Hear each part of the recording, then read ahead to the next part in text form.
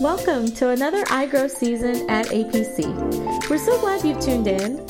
Our church is blessed with excellent teachers of the Word of God, and our hope is that you find today's teaching enlightening, motivational, and encouraging. To learn more about our church, visit theapc.org or find us on YouTube, Facebook, and Instagram. So sit back, relax, and enjoy today's lesson.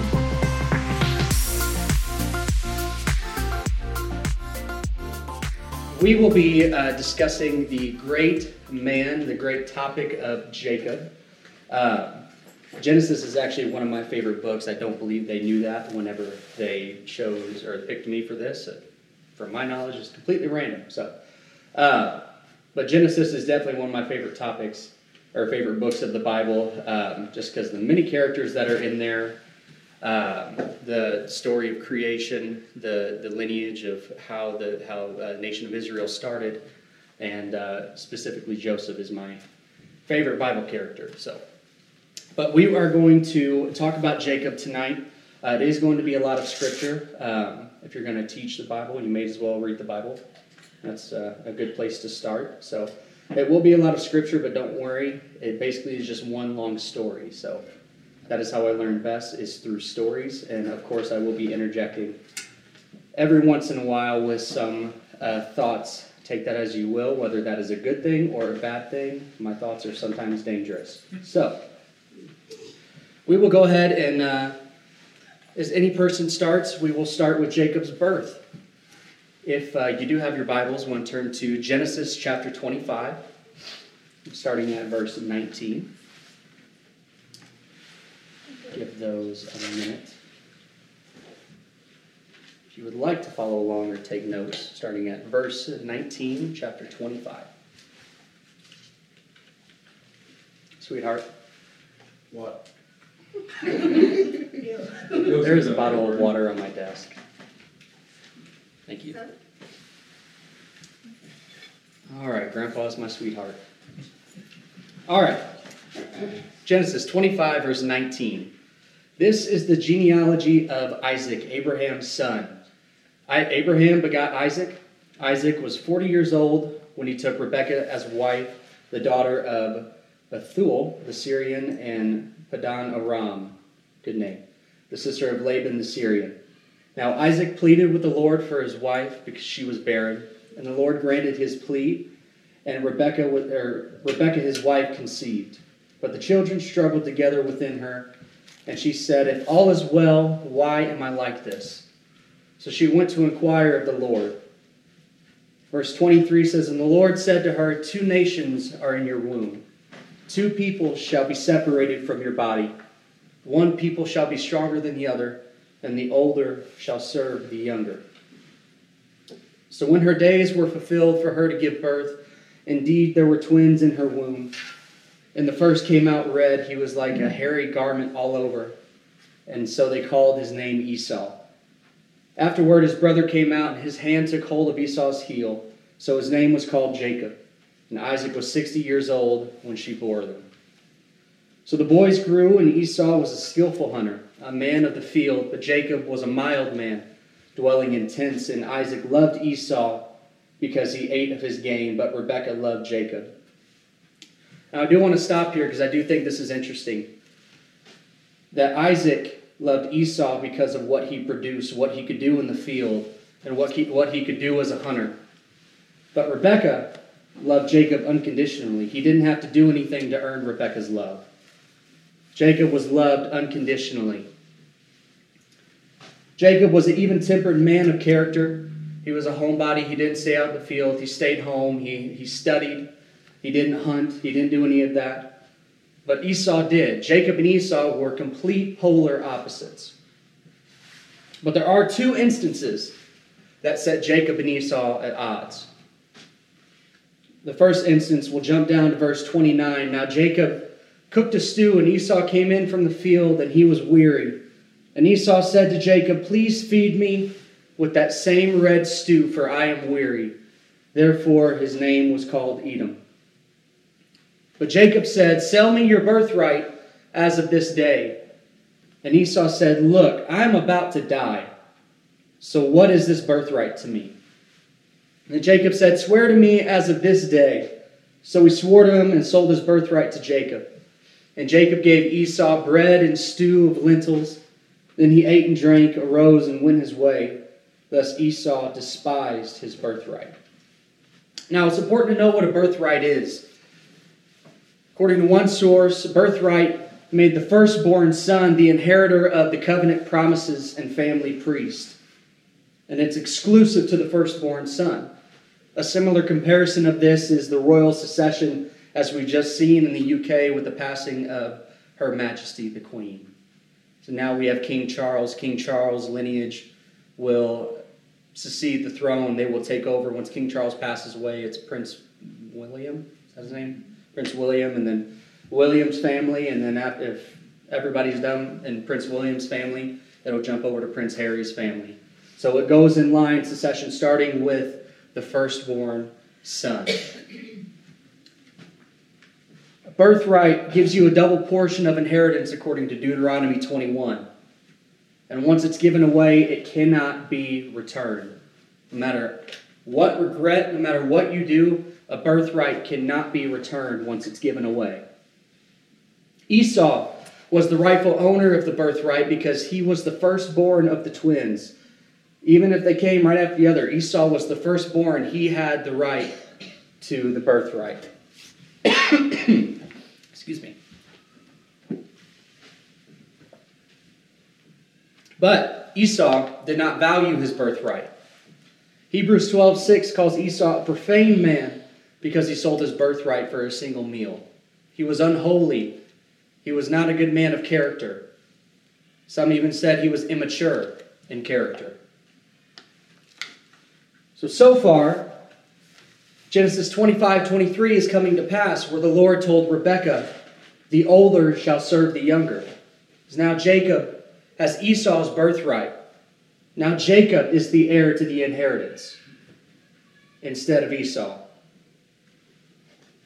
But Esau still had a right to Isaac, their father's blessing. Now we move to the second instance that set Jacob and Esau at odds. Move down to verse 27. Chapter 27. Now it came to pass, when Isaac was old and his eyes were so dim that he could not see, that he called Esau, his older son, and said to him, my son. And he answered, here I am. And he said, behold, now I am old. I do not know the day of my death.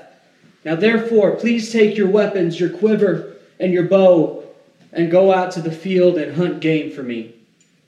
And make me savory food, such as I love, and bring it to me that I may eat. She's here beeping. She's taking pictures of me. Sorry. And make me savory food, such as I love, and bring it to me that I may eat, that my soul may bless you before I die. Now Rebekah, Isaac's wife, Jacob and Esau's mother, she was listening. I don't know why. She was standing at the wall with the cup, with her ear to the wall, listening in on Esau and Isaac's conversation. And Esau went to the field to hunt game and bring it. So Rebekah, who loved Jacob more than Esau, went to Jacob and said, indeed, I heard your father speak to Esau your brother, saying, bring me game and make savory food for me, that I may eat it and bless you in the presence of the Lord before my death. Now therefore, my son, talking to Jacob, obey my voice according to what I command you. Go now to the flock and bring for me there 2 choice kids of the goats, and I will make savory food from them for your father, such as he loves. Then you shall take it to your father, that he may eat it, and that he may bless you before his death. Now, chapter 25, verse 23 is kind of a central theme. It's where this all starts. Rebekah had this conversation with God during her pregnancy that 2 nations would be born from her twins, Esau and Jacob. But more importantly, in this case, the older shall serve the younger. And Rebekah had an unconditional love for Jacob and preferred him over Esau. That's even stated in Scripture. And maybe this was due to his mild spirit and character, Or maybe she was just playing favorites. Grandma, you don't know anything about that, right? Playing favorites? No, I didn't think so.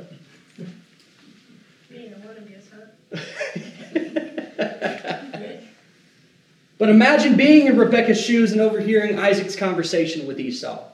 Rebekah knew that Esau would serve Jacob, so she devised a plan. She devised a scheme to sort of help the process along.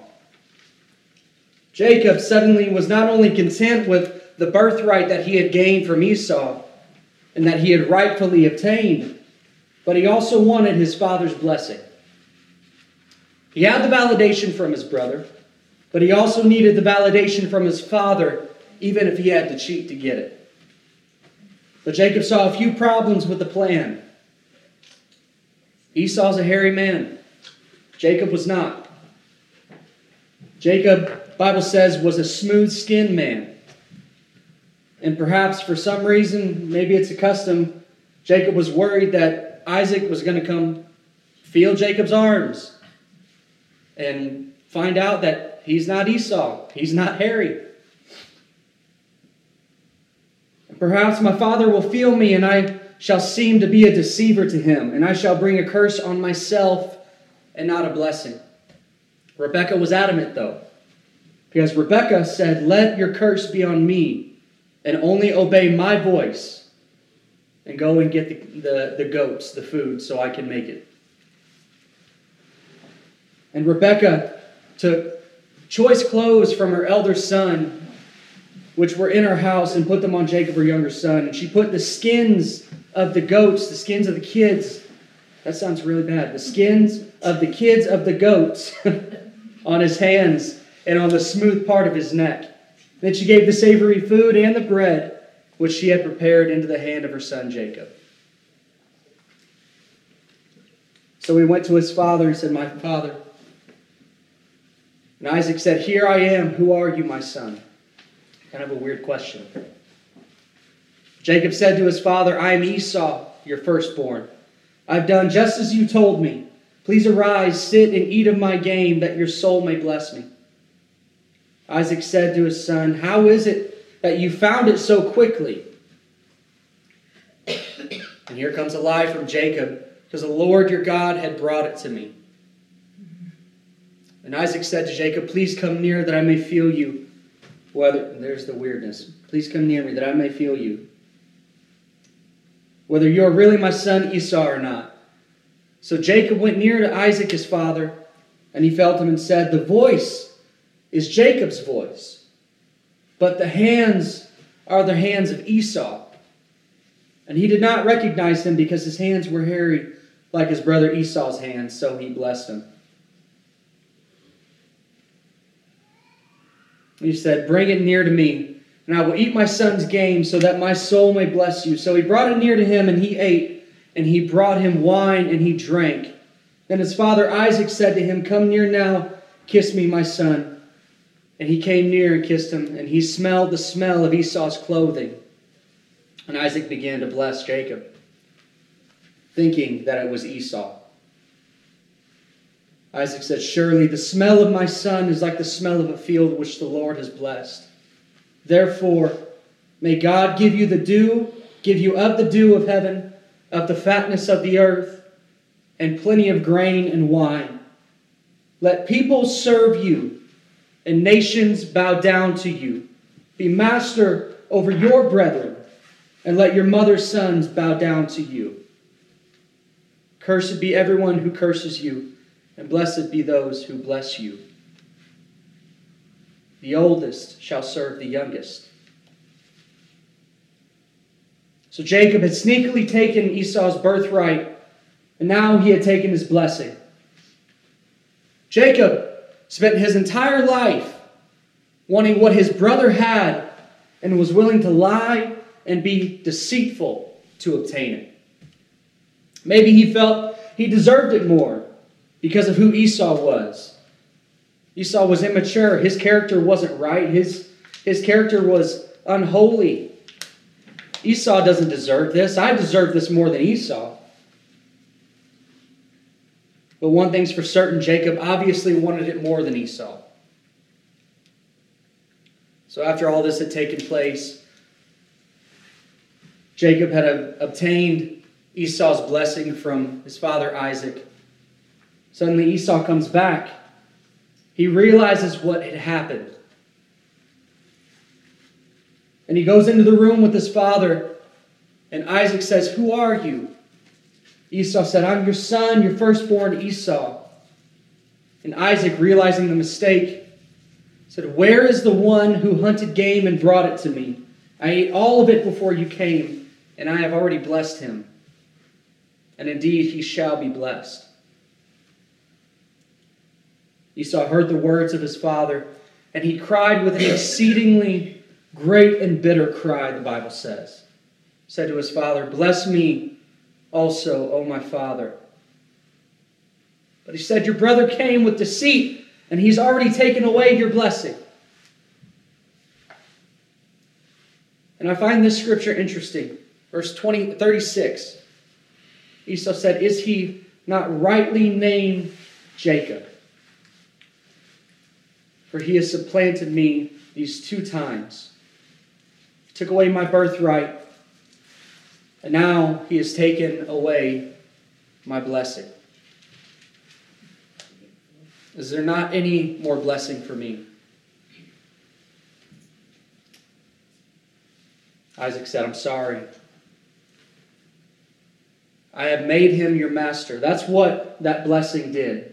"I've made Jacob your master, and all his brethren I have given to him as servants.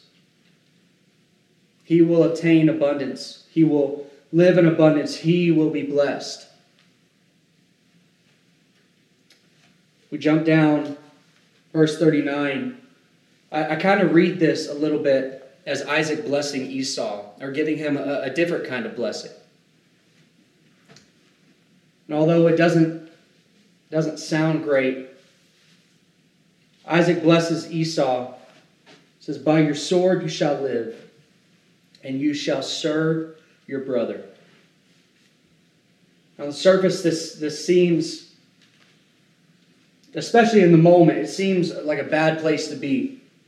Esau had the right to this. He had the right to be the heir. He had the right to the blessing that Jacob has stolen.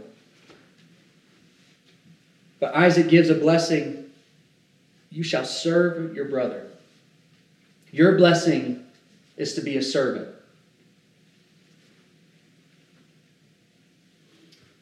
But hatred and bitterness rose out of Esau to the point that he wanted to murder Jacob. And Rebekah, again, for some reason, was eavesdropping.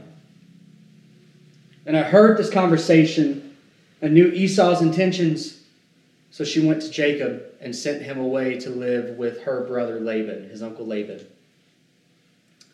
I won't get into that story because that's a lot to go through in this short amount of time. This is really just an overview, so I apologize if I'm not going super deep into any of these stories, but this is just an overview of Jacob's life. But to advance the story a little bit, Jacob went to live with his uncle Laban, where he found Rachel. Bible times were weird. Rachel was his cousin. Not even distant cousin. That was his first cousin. It is Kentucky or Alabama vibes. I don't know. Found Rachel. Laban and Jacob had an agreement. Jacob found favor with Rachel. She was beautiful, and he wanted her.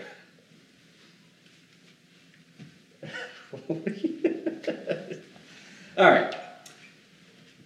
But Laban and Jacob had an agreement that Jacob would serve Laban for 7 years, and then he could marry Rachel. But at the end of the 7 years, Laban almost gives Jacob a little taste of his own medicine.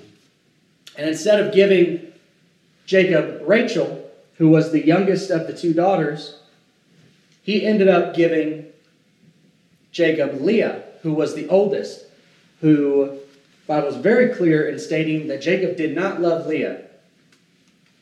And I don't know how, but for some reason, Jacob did not realize until the next day that he had the wrong woman.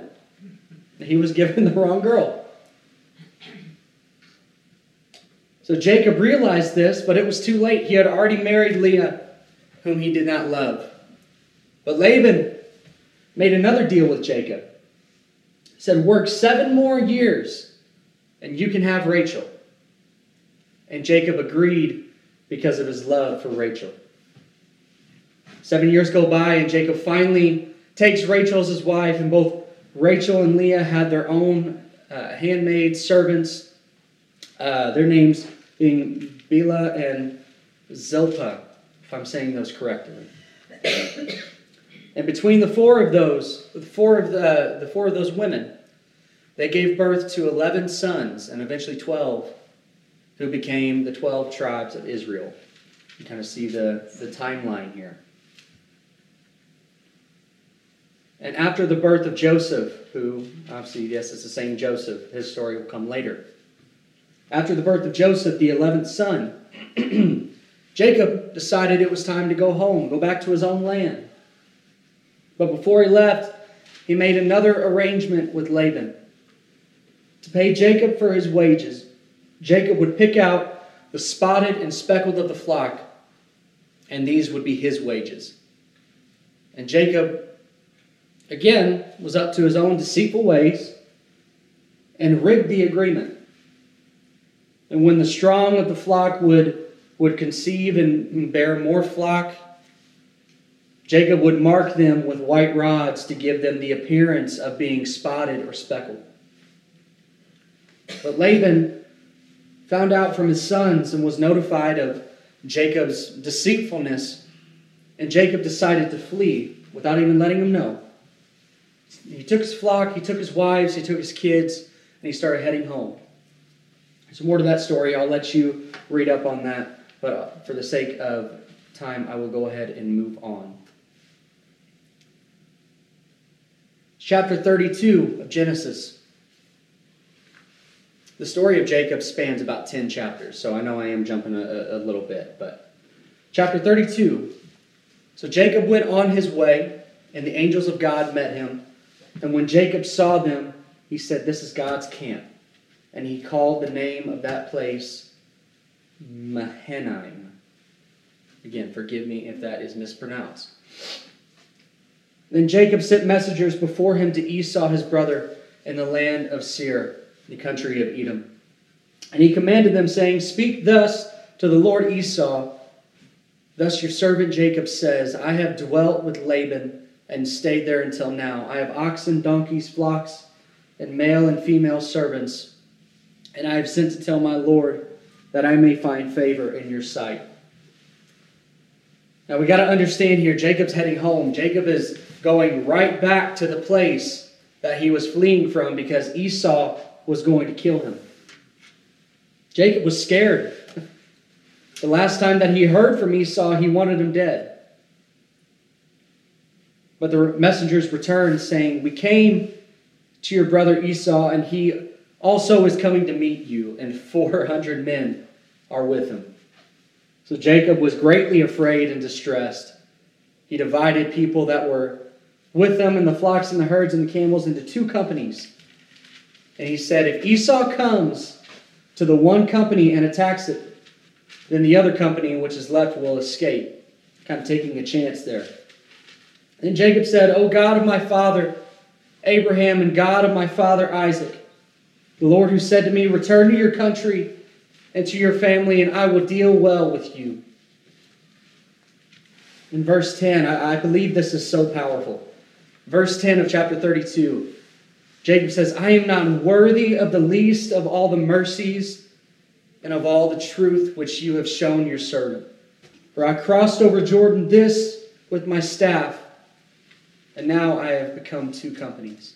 When I left my land, all I had was myself. But when I came back, I had enough to fill 2 companies." In a moment of fear for his life, Jacob recognizes his deceit and God's mercy on him anyway. Jacob understands, he says, "I am not worthy to have what I have. I'm not worthy to have the abundance that I have. what I've done in my life, what I have accomplished, what I have lied about, what I have been deceitful about. I don't deserve what I have. I don't deserve the abundance of flocks. I don't deserve the abundance of children. I don't deserve to have the wife I have. God has been way too good to me, even though I have been a liar and I've been a cheat.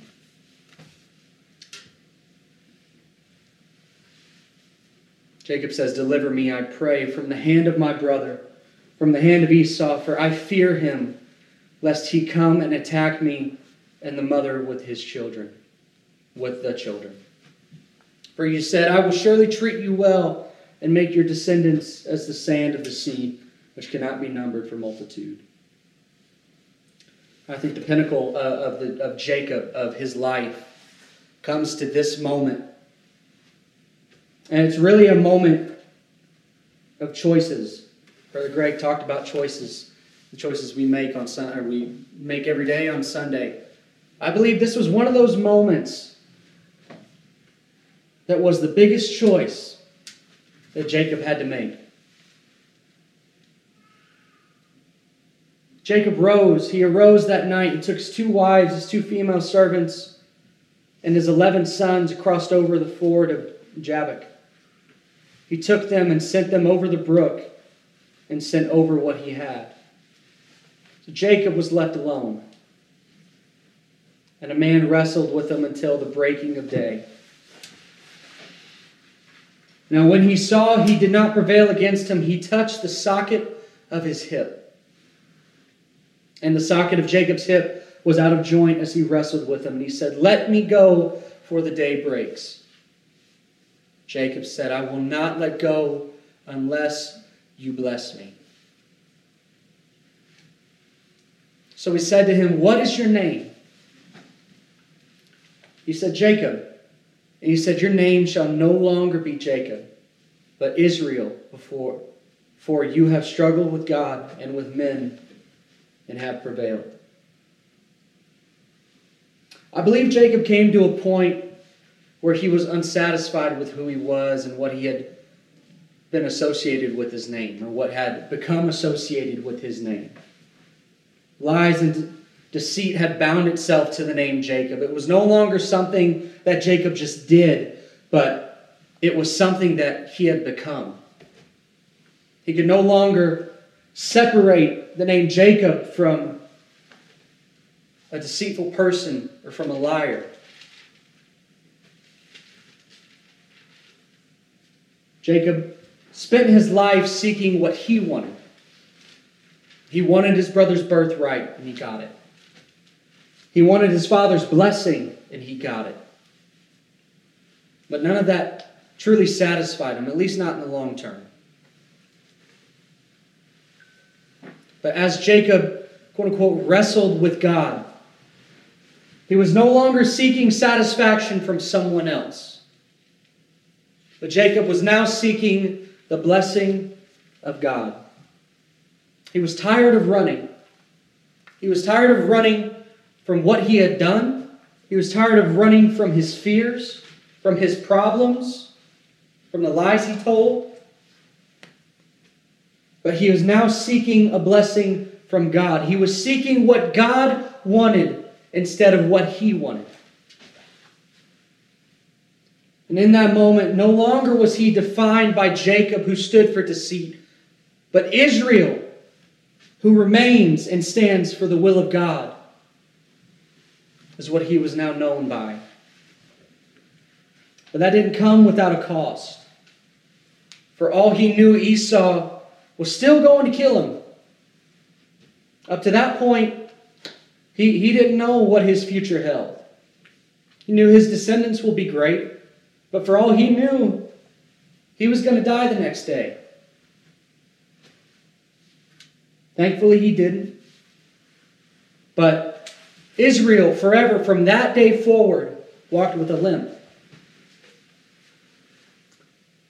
Because that injury that he sustained while wrestling with God, where his hip was knocked out of joint, that injury didn't go away. That was a permanent reminder, a permanent scar, to remind him of the change that was made in his life from who he was to who God wanted him to be, and to the nation that God wanted to build through him.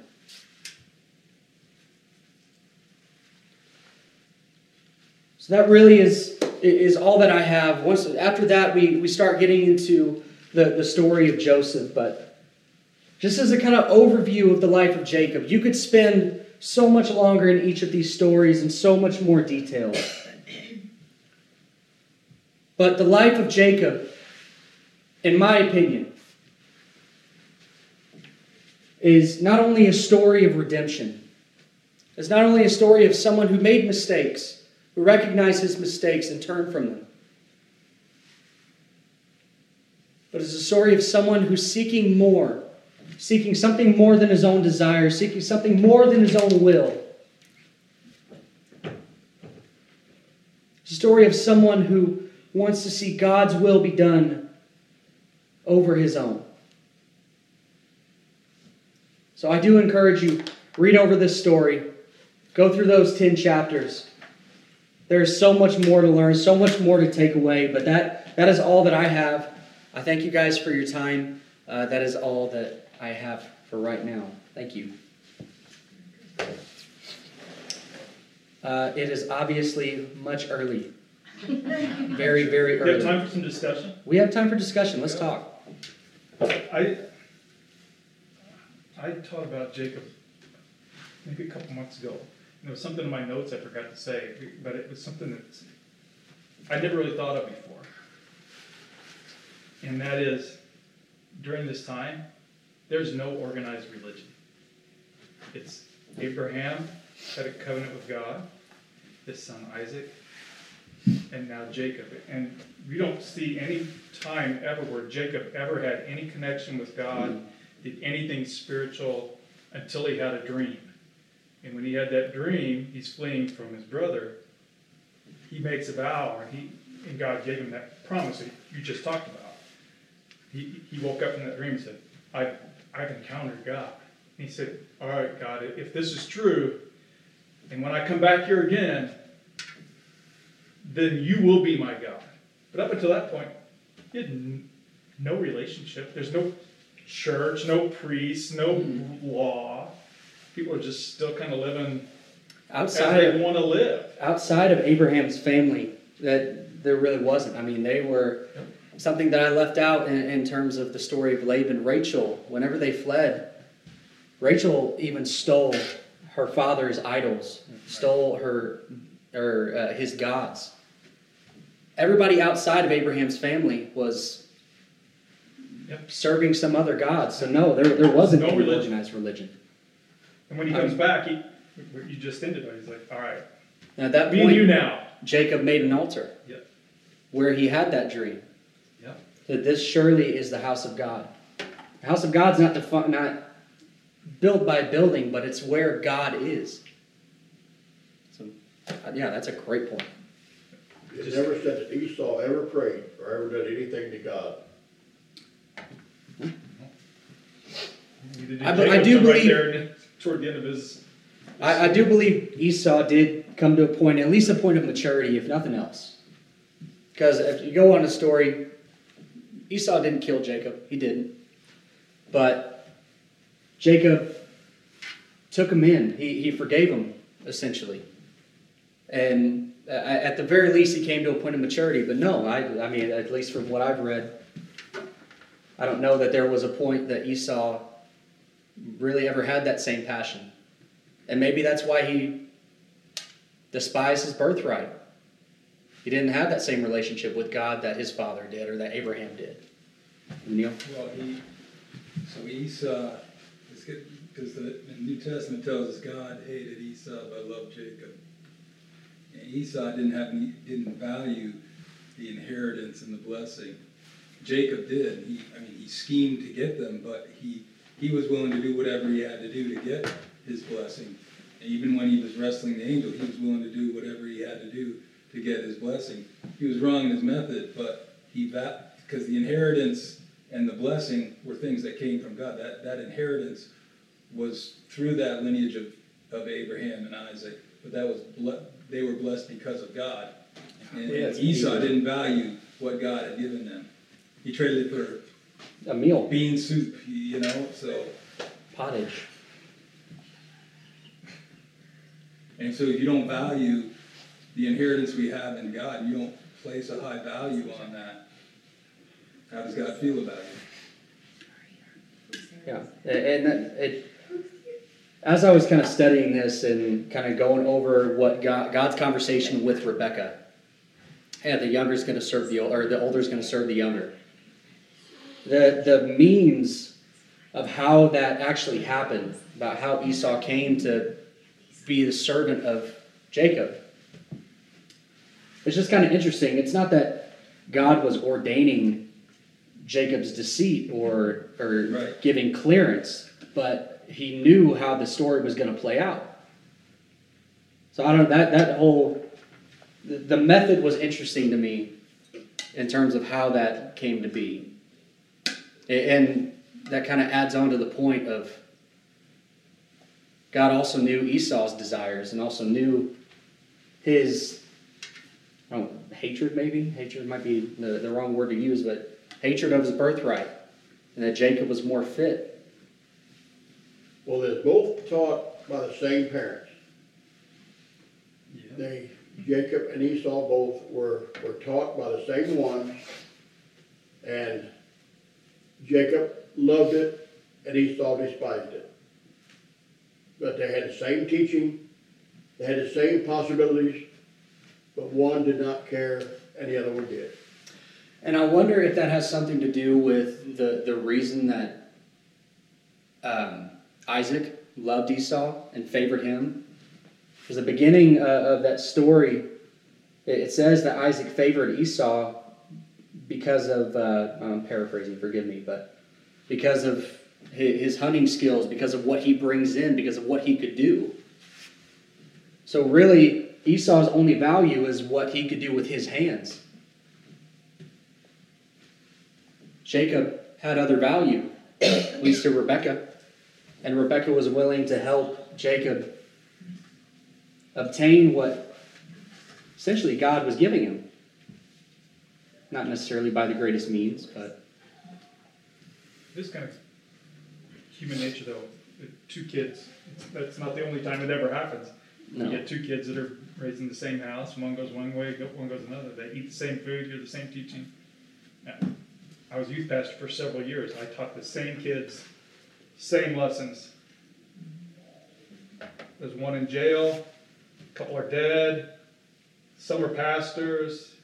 You just don't know how people are going to receive it. It's the ground that it falls on. And ultimately, that's that choice. That's not your job to make that choice for them. I mean, you taught them. You taught them what was right, and Isaac taught both Jacob and Esau probably what was right, and taught them what it was like to have a relationship with God, because there wasn't any other example except No other Abraham. example except him. All you can do is teach, and I'm not a parent, so forgive parents, you all know much more than I do, but I'm thankful for a father that's taught me right, but that doesn't mean anything if I don't make that choice. Jacob was willing to make that choice. Jacob was willing to do what was needed. He was willing to do whatever it takes to have that relationship. Esau wasn't. He gave it up for a bowl of beans. Something else that's really interesting in this whole story is Jacob's name was supplanter, tricker, deceiver is what it meant. And his mom was the ultimate deceiver. So he picked up a trait from her. And then you're introduced to her brother Laban. And what is he? He's all about deceiving too. So that whole family, he genetically kind of picked up that deceiver gene, it looks like. And the Bible's full of stories like that where Abraham's wife Sarah was so beautiful that when they went down to Egypt, he was afraid they'd kill him for her, so he said, "She's my sister." Isaac did the same Yeah, thing. that's what's sort of- Exact same thing. A Isaac's whole bunch of liars in that. She's my family. sister. Yeah. Bunch of liars. So it's all, you learn by those around you and what you. I will say, I did read that, and that was kind of funny to me whenever I was studying. Because technically, Abraham wasn't lying when he said that. True. Sarah was like his half sister, Yeah. which is even more weird. I'm confident this all took place in Alabama. And they were pretty old at the time too, so I don't know, they aged well. Didn't Abraham do it twice? Like he told that same lie twice, I believe. Maybe not so many I don't know. preservatives back then. If you have the story of David and Solomon. Oh, yeah. David loved women. Solomon really loved women. So what you're modeled, talk about being a parent. Yeah. What you model for your kids is important. You know what they're going to pick up on. Yeah. I don't know. Just the lineage, the whole family of how everything plays out with Abraham to Isaac to Jacob, and even the choices of how Abraham modeled to Isaac of what sacrifice means. Don't see too much that was passed down to Jacob and Esau, but Nope, they'd heard obviously about it worked out. Obviously, they'd heard about it because Jacob said, "You're the God of my father and my grandfather." And I will say this is kind of separate. I didn't realize the timeline was so close together. I didn't realize that Isaac had already had all of his sons whenever he went to live with Laban. I didn't realize that Joseph had been born at that time. Joseph had pretty much a front row seat to all of this. And so he had Or 12 at least kids, you may- 12 you may kids have in been 13 baby. years. 12 kids in a span of 13 years. Didn't he have Benjamin on the way And back? Benjamin was later, so 13th kid a little later. Also with the lineage, and this kind of goes back to the birthright of how it technically goes in succession from the firstborn down. Judah received pretty much the birthright, the blessing from, in terms of Jacob's sons. But Judah was not the oldest. Judah was the fourth born, I think. There was three above him. Reuben lost his birthright due to sin. Can't remember what it was. I think it was something dirty. But Reuben and Simeon and Levi lost theirs to just sin. They killed a guy. So they lost their birthright, and it fell down to Judah. And if you look, Judah is the tribe, the big tribe, the big name, if you will, that received all those blessings. I think Judah's the one that said they shouldn't leave him in the well, too. And then when Was it Judah? I thought Reuben was the one who said that. Are we talking about Joseph? Yeah, you might be right, but Judah for sure was the one that said he would take the place of Benjamin. Right? He when they were going back, he was like, I'm going to protect him. And I think that's when Joseph gave him the third degree, he saw there was a change. And that's why I'm saying there's so much that you can unpack in this story, not only just in these stories and Jacob himself, but what comes afterwards. There's just so much to unpack. That's why Genesis is my favorite book. Because every time you read it, you find something new. And you find something new in terms of lineage, of an event that happened, of the family, of any story. So I encourage you to study out Genesis a little bit, and it is definitely one of the best books, if not the best book in my opinion. Except Acts.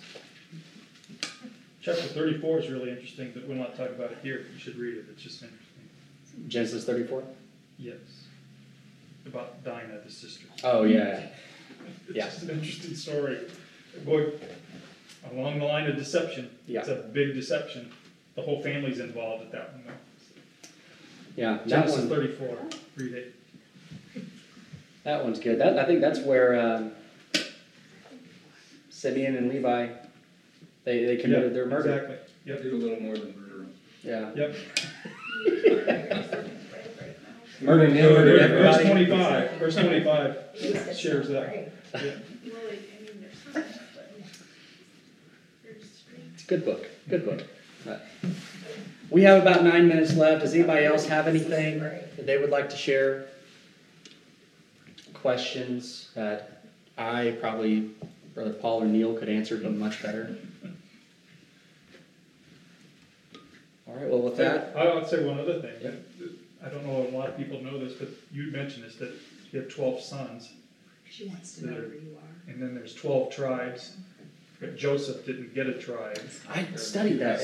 So Joseph's 2 sons, Ephraim and Manasseh, became She said, where are you? the tribes Yeah. instead of Joseph. Yeah, because I actually looked that up because I got to look. I was like, Joseph's not a tribe. He's one of the 12. So I had to kind of study that out, and sure enough, And Reuben didn't get a tribe, right? No tribe of Reuben? Is that right? The firstborn? They committed that. I don't think he got a tribe. I think that's it. the homework. Come back next Wednesday with memorizing the 12 tribes of Judah, or 12 tribes of Israel. I think Reuben was disqualified too for being a tribe. No tribe of Reuben. The others were half tribes. Because he had 12 sons, and Joseph didn't get a tribe. So that'd be 13, and I'm pretty sure Reuben, the firstborn, because of what he did, is greedy as sin. Eliminated Sick him. man is what he was.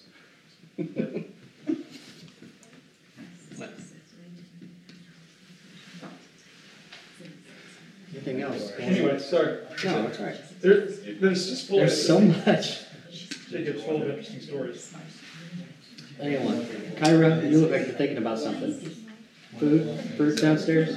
No? All right. Got nothing going on. It's hard for us to understand it way back then, because everything they ate, they had to grow or raise. Everything that went on, they had to raise or grow or whatever. It's hard for some people to even understand that. But they didn't have anything else. Are you talking about in terms of Esau? In terms of any of them. I was about to say, and Esau brought value. I mean, his skills were needed, and there's no denying that he definitely brought value. And Isaac may have been right to value him that much, but that was his value. That was his main value, and it wasn't the value that should have had.